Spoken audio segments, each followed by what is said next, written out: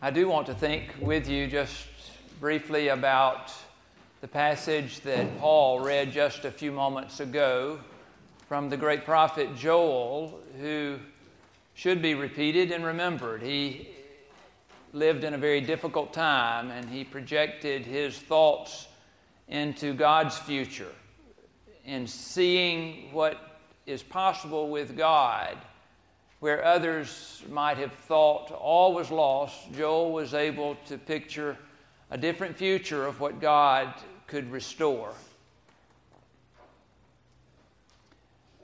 Given the chance, all children are natural-born dreamers. You know that, don't you? It is embedded in their DNA. God planted it there. It is only when the world robs them of that notion that they relinquish their dreams to be like everybody else. Children are natural-born dreamers.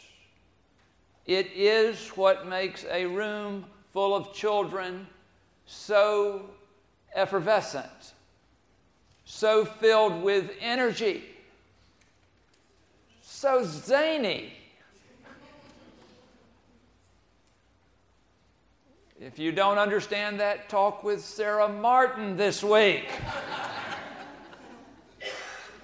Sarah Martin, bless her heart, has a hard job, but she loves it. It's obvious when she gets up in front of the children, it's obvious that she is in her natural realm. She loves it, and the children love her too. It is such a gorgeous thing. And her army of volunteers that made this, I think, the best vacation Bible school I've ever seen at any church. It was wonderful. If you didn't have a chance to be here, let me tell you that it was done the right way. Adults generally will sit back and marvel when they see this type of energy. They will say, I wish I could bottle some of that stuff. You ever said that when you see children running around out in the yard or on the playground? I wish I could bottle some of that stuff. And I look at it and I think to myself, man, I would like to have some of that energy that I could call upon. That's one reaction. There's another reaction that some adults have when they are around children, especially children in numbers. And some of you may know that reaction too. They simply think, get me out of here.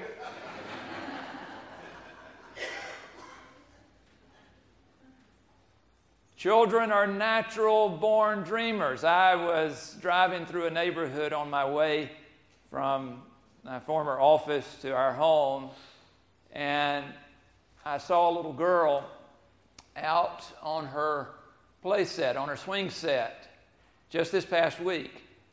And she was out there all by herself. And she was not just in the swing, though. Let me get this. She was about 4 or 5 years old.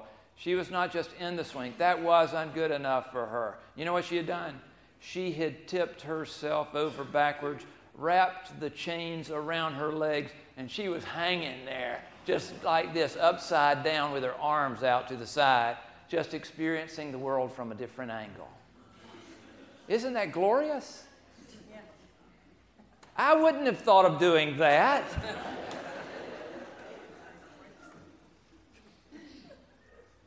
Have y'all seen that commercial on TV? Actually, it's a series of commercials. I love it. This young man in his business suit attire, his tie, he comes in, he sits down at this table. There are about 6 or 8 kids around the table with him, and then he simply asks them a question.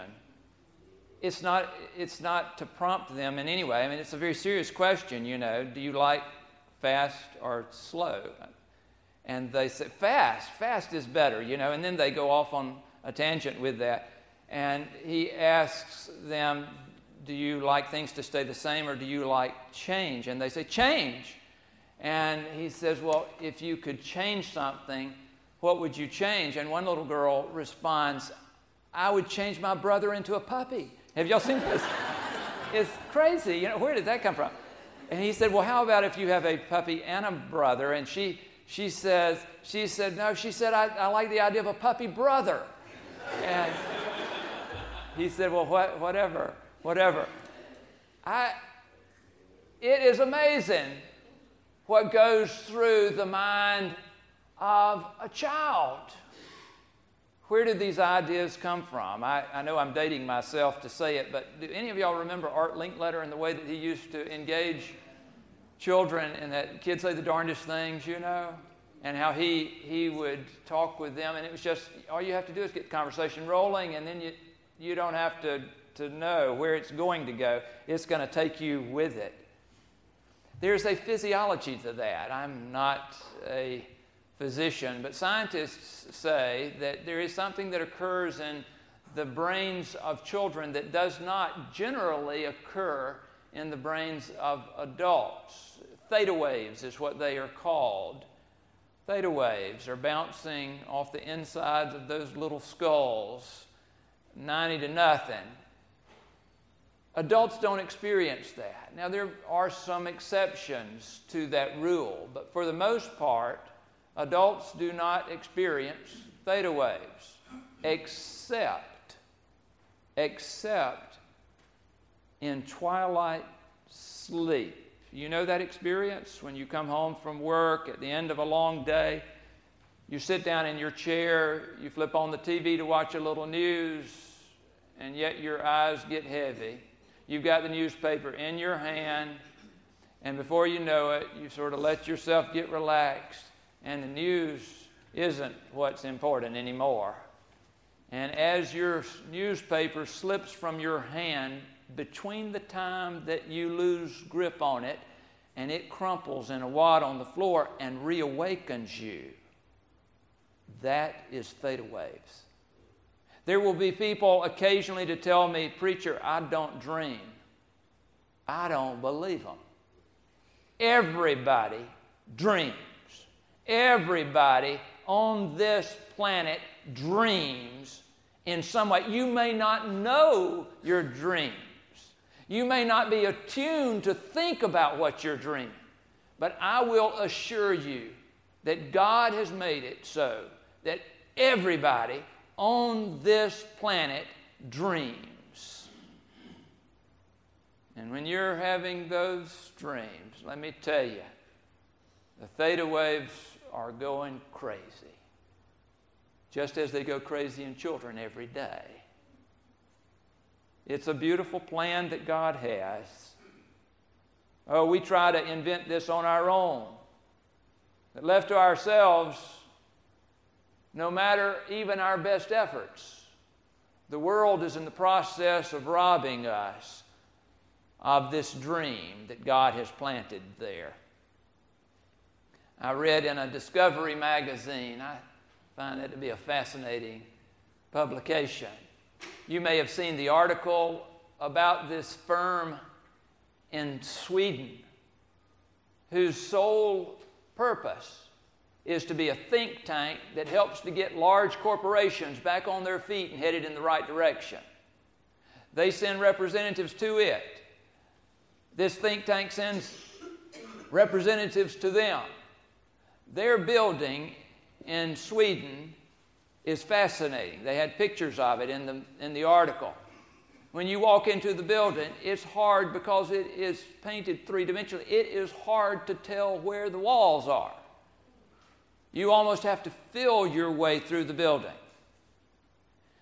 The floor is painted unlike any other floor that I've ever seen. It is painted as near as possible to reflect the sky that starts at the edge of the window that is at the bottom of the room just ahead of you. So it's hard to tell where the sky begins and the floor starts.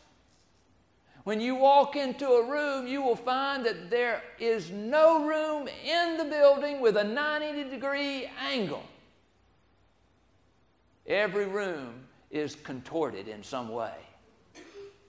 You walk down the hallway, no institutional feel there. Zigzags is all you get. And if you can find your way to the conference room, you know what they have as their conference table? They have the top of a grand piano. Fascinating idea. Now, I can imagine that the people that are associated with this firm, by their very nature of being creative thinkers, do help corporations. But it's not so much the application from the outside that makes dreaming, good dreaming, work. You know that, don't you? There is a God factor here that you and I can be aware of, but by its very nature, we are not in control of.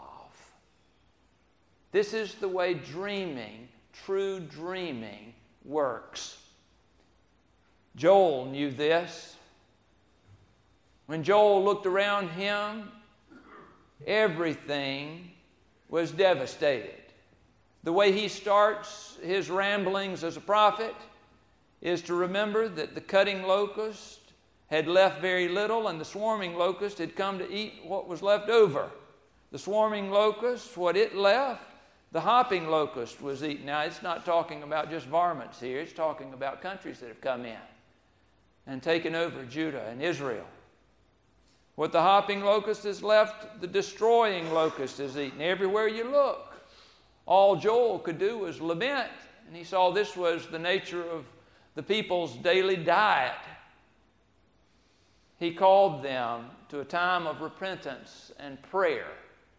And why would that be the case? Had they brought this on themselves? Well, the scripture reflecting back on it would suggest, yeah, part of it at least was brought on because of your inattentiveness to what God had wanted to plant in you as the dream to begin with. But be faithful to the repentance and the prayer, Joel said. Be faithful to the repentance and the prayer, the waiting period, and just see what God can do with that. Just see what God... I'm turning around here just to make sure the choir is awake still. Y'all are with me? Just see what God can do with that, Joel was saying. And as they looked into the eyes of this prophet, can't you imagine that they felt invigorated at just the hopefulness of it all? What a wonderful thing to think about what God's creative nature alone can make possible. This prayerful waiting was exactly what was going on when Jesus said to his disciples, he said, now listen here, bad things are going to fall on me. Bad things are going to fall on me. But good things are going to come after that. And I want you to go and wait in Jerusalem for me. You remember this? Jesus' words. You go and wait in Jerusalem for me. Wait upon this Holy Comforter that I will send. And lo and behold, what happened on that day of Pentecost? But the Spirit came in with such a mighty rush of wind that it nearly blew them all over. They were like dancing tongues of flame. And they spilled out into the streets and they spoke languages that they didn't know, but the people in the streets of Jerusalem knew so well because they were speaking in their languages. They turned to them and said, what is happening here? And when Peter responded and began to speak to them, you know who he quoted. Remember this, friends. He quoted Joel the prophet. And he read these words that Paul read just a moment ago. Then afterward I will pour out my Spirit on all flesh.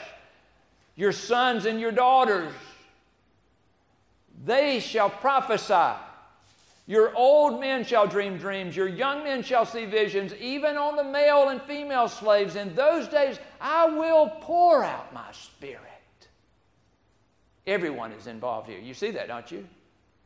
Men and women, young and old, poor and wealthy, everybody in God's good day will be dreaming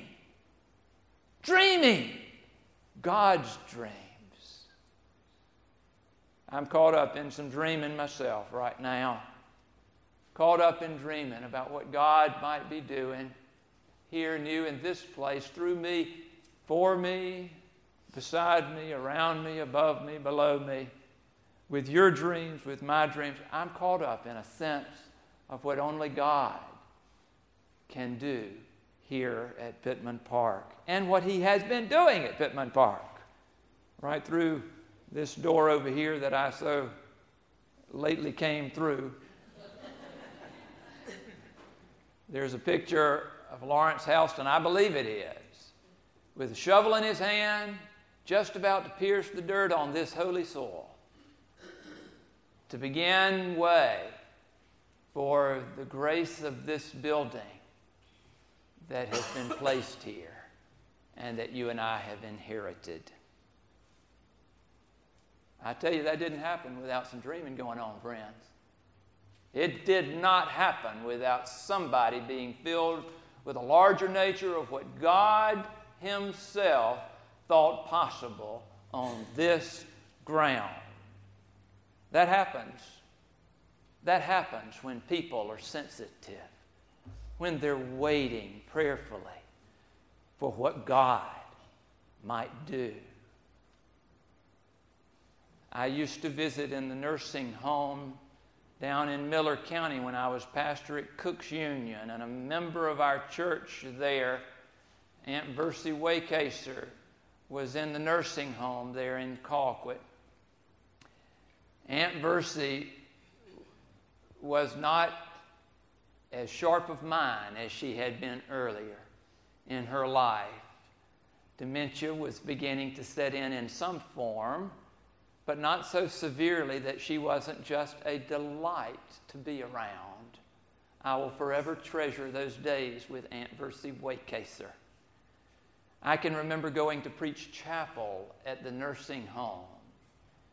And after every time that I preached the chapel, usually once a month, I would roll Aunt Versie back to her room and park her beside her bed, and we would sit and visit for a little while. What I enjoyed most about that is that Aunt Versie would look at me and she would say, "Oh, preacher," she said, "Oh, preacher, how wonderful, how wonderful, how wonderful. That's the first time I've ever heard you preach." Every time, she would say those same words. Now, let me tell you, it was a joy to preach to Aunt Versie. No matter how bad I had done last time, I thought to myself, she's not going to remember any of it because she's going to be thinking about what's happening right now. Which is what I'm hoping that y'all will be doing too. If I miss out, don't knock it out of the park. Y'all can just say to yourself, we can just forget that one because we're looking for next week because he's going to do it then. God's good graces to dream into the future that we all want in this place. Let me tell you about one other fella. I've traveled the road many times between McRae and a little community called Chauncey. Some of you know where that is on 341. And I was traveling it years ago and came into the crook of the road and saw just beside me this fabulous delight of yard ornaments. I'm talking about large yard ornaments. These were like 6 and 8 foot tall flowers that were as big around as I can reach. The petals, the heads on the flowers, they had been fashioned out of metal and were painted these brilliant colors. And I began to look around and I thought, what in the world? And on the yard, there was this mechanical device that had been put together again with the scraps there of metal of some sort, and it was a horse that would actually gallop and pull this buggy around behind it. I think it had been put on maybe an old pivot point for an irrigation system, but it was mechanized and it could actually move around. And on the top of the barn, the little work barn there in the yard, there was this wind vane, this weather vane, a fellow sitting a boat, and he had cast out and had caught a bass on the other end of this line, and he was balanced there trying to pull this fish in. And I thought, this is just too unreal. And so I slammed on the brakes, and I turned around and went back to look at this. I pulled into the yard. And at about that time, this man walks out of his little shed, and he comes over to me. He said, "I'm Charlie Grimsley." I said, "Charlie?" I said, "I just had to stop." He said, "I knew you would." Charlie looked at me and he said, "Do you like it?" I said, "I love it. I love it." I said, "Did you do this?" And he said, "Every bit of it." He said, "Just out of scrap pieces all around." He said, "If you notice that those flowers are made out of the blades off of my plow." And I was fascinated with it. And in just a few moments, Charlie looked at me and he said, "Isn't God good?" I said, "Yes." I said, "God is good." And he said, "Where do you go to church?" I said, "Charlie," I said, "I'm a preacher." And he threw up his hands. He said, "Oh, glory, glory." I said, "I would like to know about this." He said, you come into my house with me." He said, "If you got a little while." I said, "I'll take a little while." And we went into his house, and his wife made us some iced tea, and we sat there. And he said, "Let me tell you." He said, "I was kind of halfway involved in the church for the longest time, and then fell away, didn't find myself involved at all." He said, "An awful thing came, as awful things will come." He said to me, "I had a grandchild that was out in the yard playing. It was my job to look after the child, and he was safe over there near the tree." He said, "But a car came around that curve that you just drove and missed the curve. Ran slap over my child and killed him." He said it was the most devastating thing that he had ever experienced. Grief he had never imagined. He said he felt torn from the world. He was so bitter, so angry, so confused. His wife said, "Yes." She said, "This is exactly right." They were both so hurt by the experience. It made them question what God was up to in their lives. He said, but a strange thing happened. He said, there in that community, people realized the pain that he had suffered, and they began to reach out to him. And as they reached out to him, they would bring food over. And he said, "I like food." And he said, "I would eat, and they would just sit. They didn't ask for anything. They would just sit, and we would talk a little bit. But finally one day, one of them said, "Wouldn't you like to join us? We're going to be in church this Sunday, you know. Come be with us there." And he said, "I went." And then he threw up his arms again, and he said, "Glory, glory, did the Lord fall on me."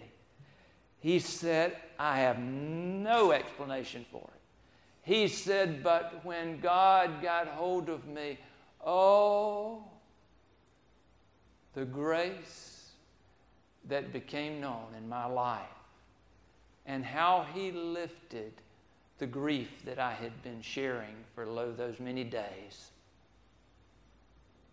He said, when I left church, he said, I came back and was sitting in my yard, and I thought, God's got to do something with this joy.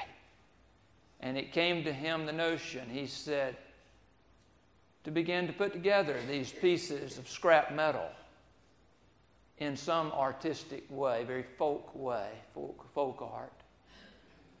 And he said, this is what has become of it. I said, Charlie, it's wonderful what God has done through you. He said, that's not the half of it. He said, you know why I did it, don't you? I said, so that you could work through your grief. He said, no. He said, the reason that I did it was to share the love of God with other people. I said, oh. He said, just like you, other people stop just to see the craziness of what I've got out in the yard. I said, I can imagine that.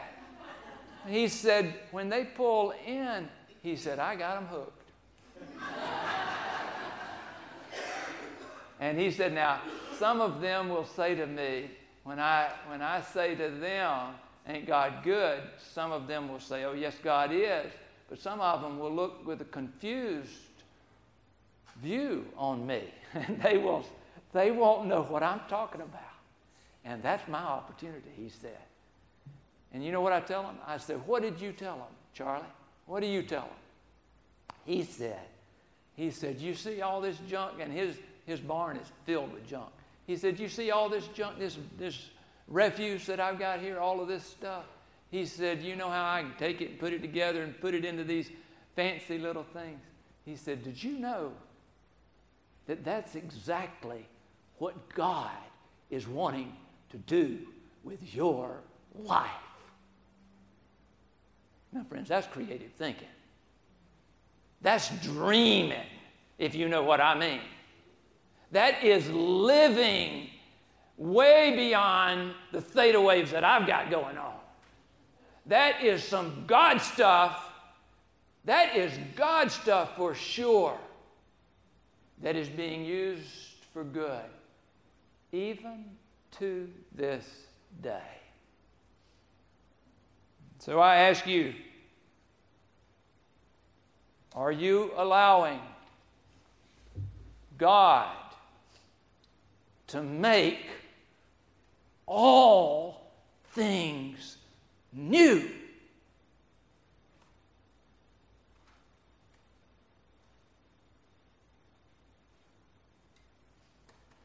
He will. He will. May He bless us in these days of dreaming. Good possibilities here, aren't there? Good possibilities here. Bless us, Lord.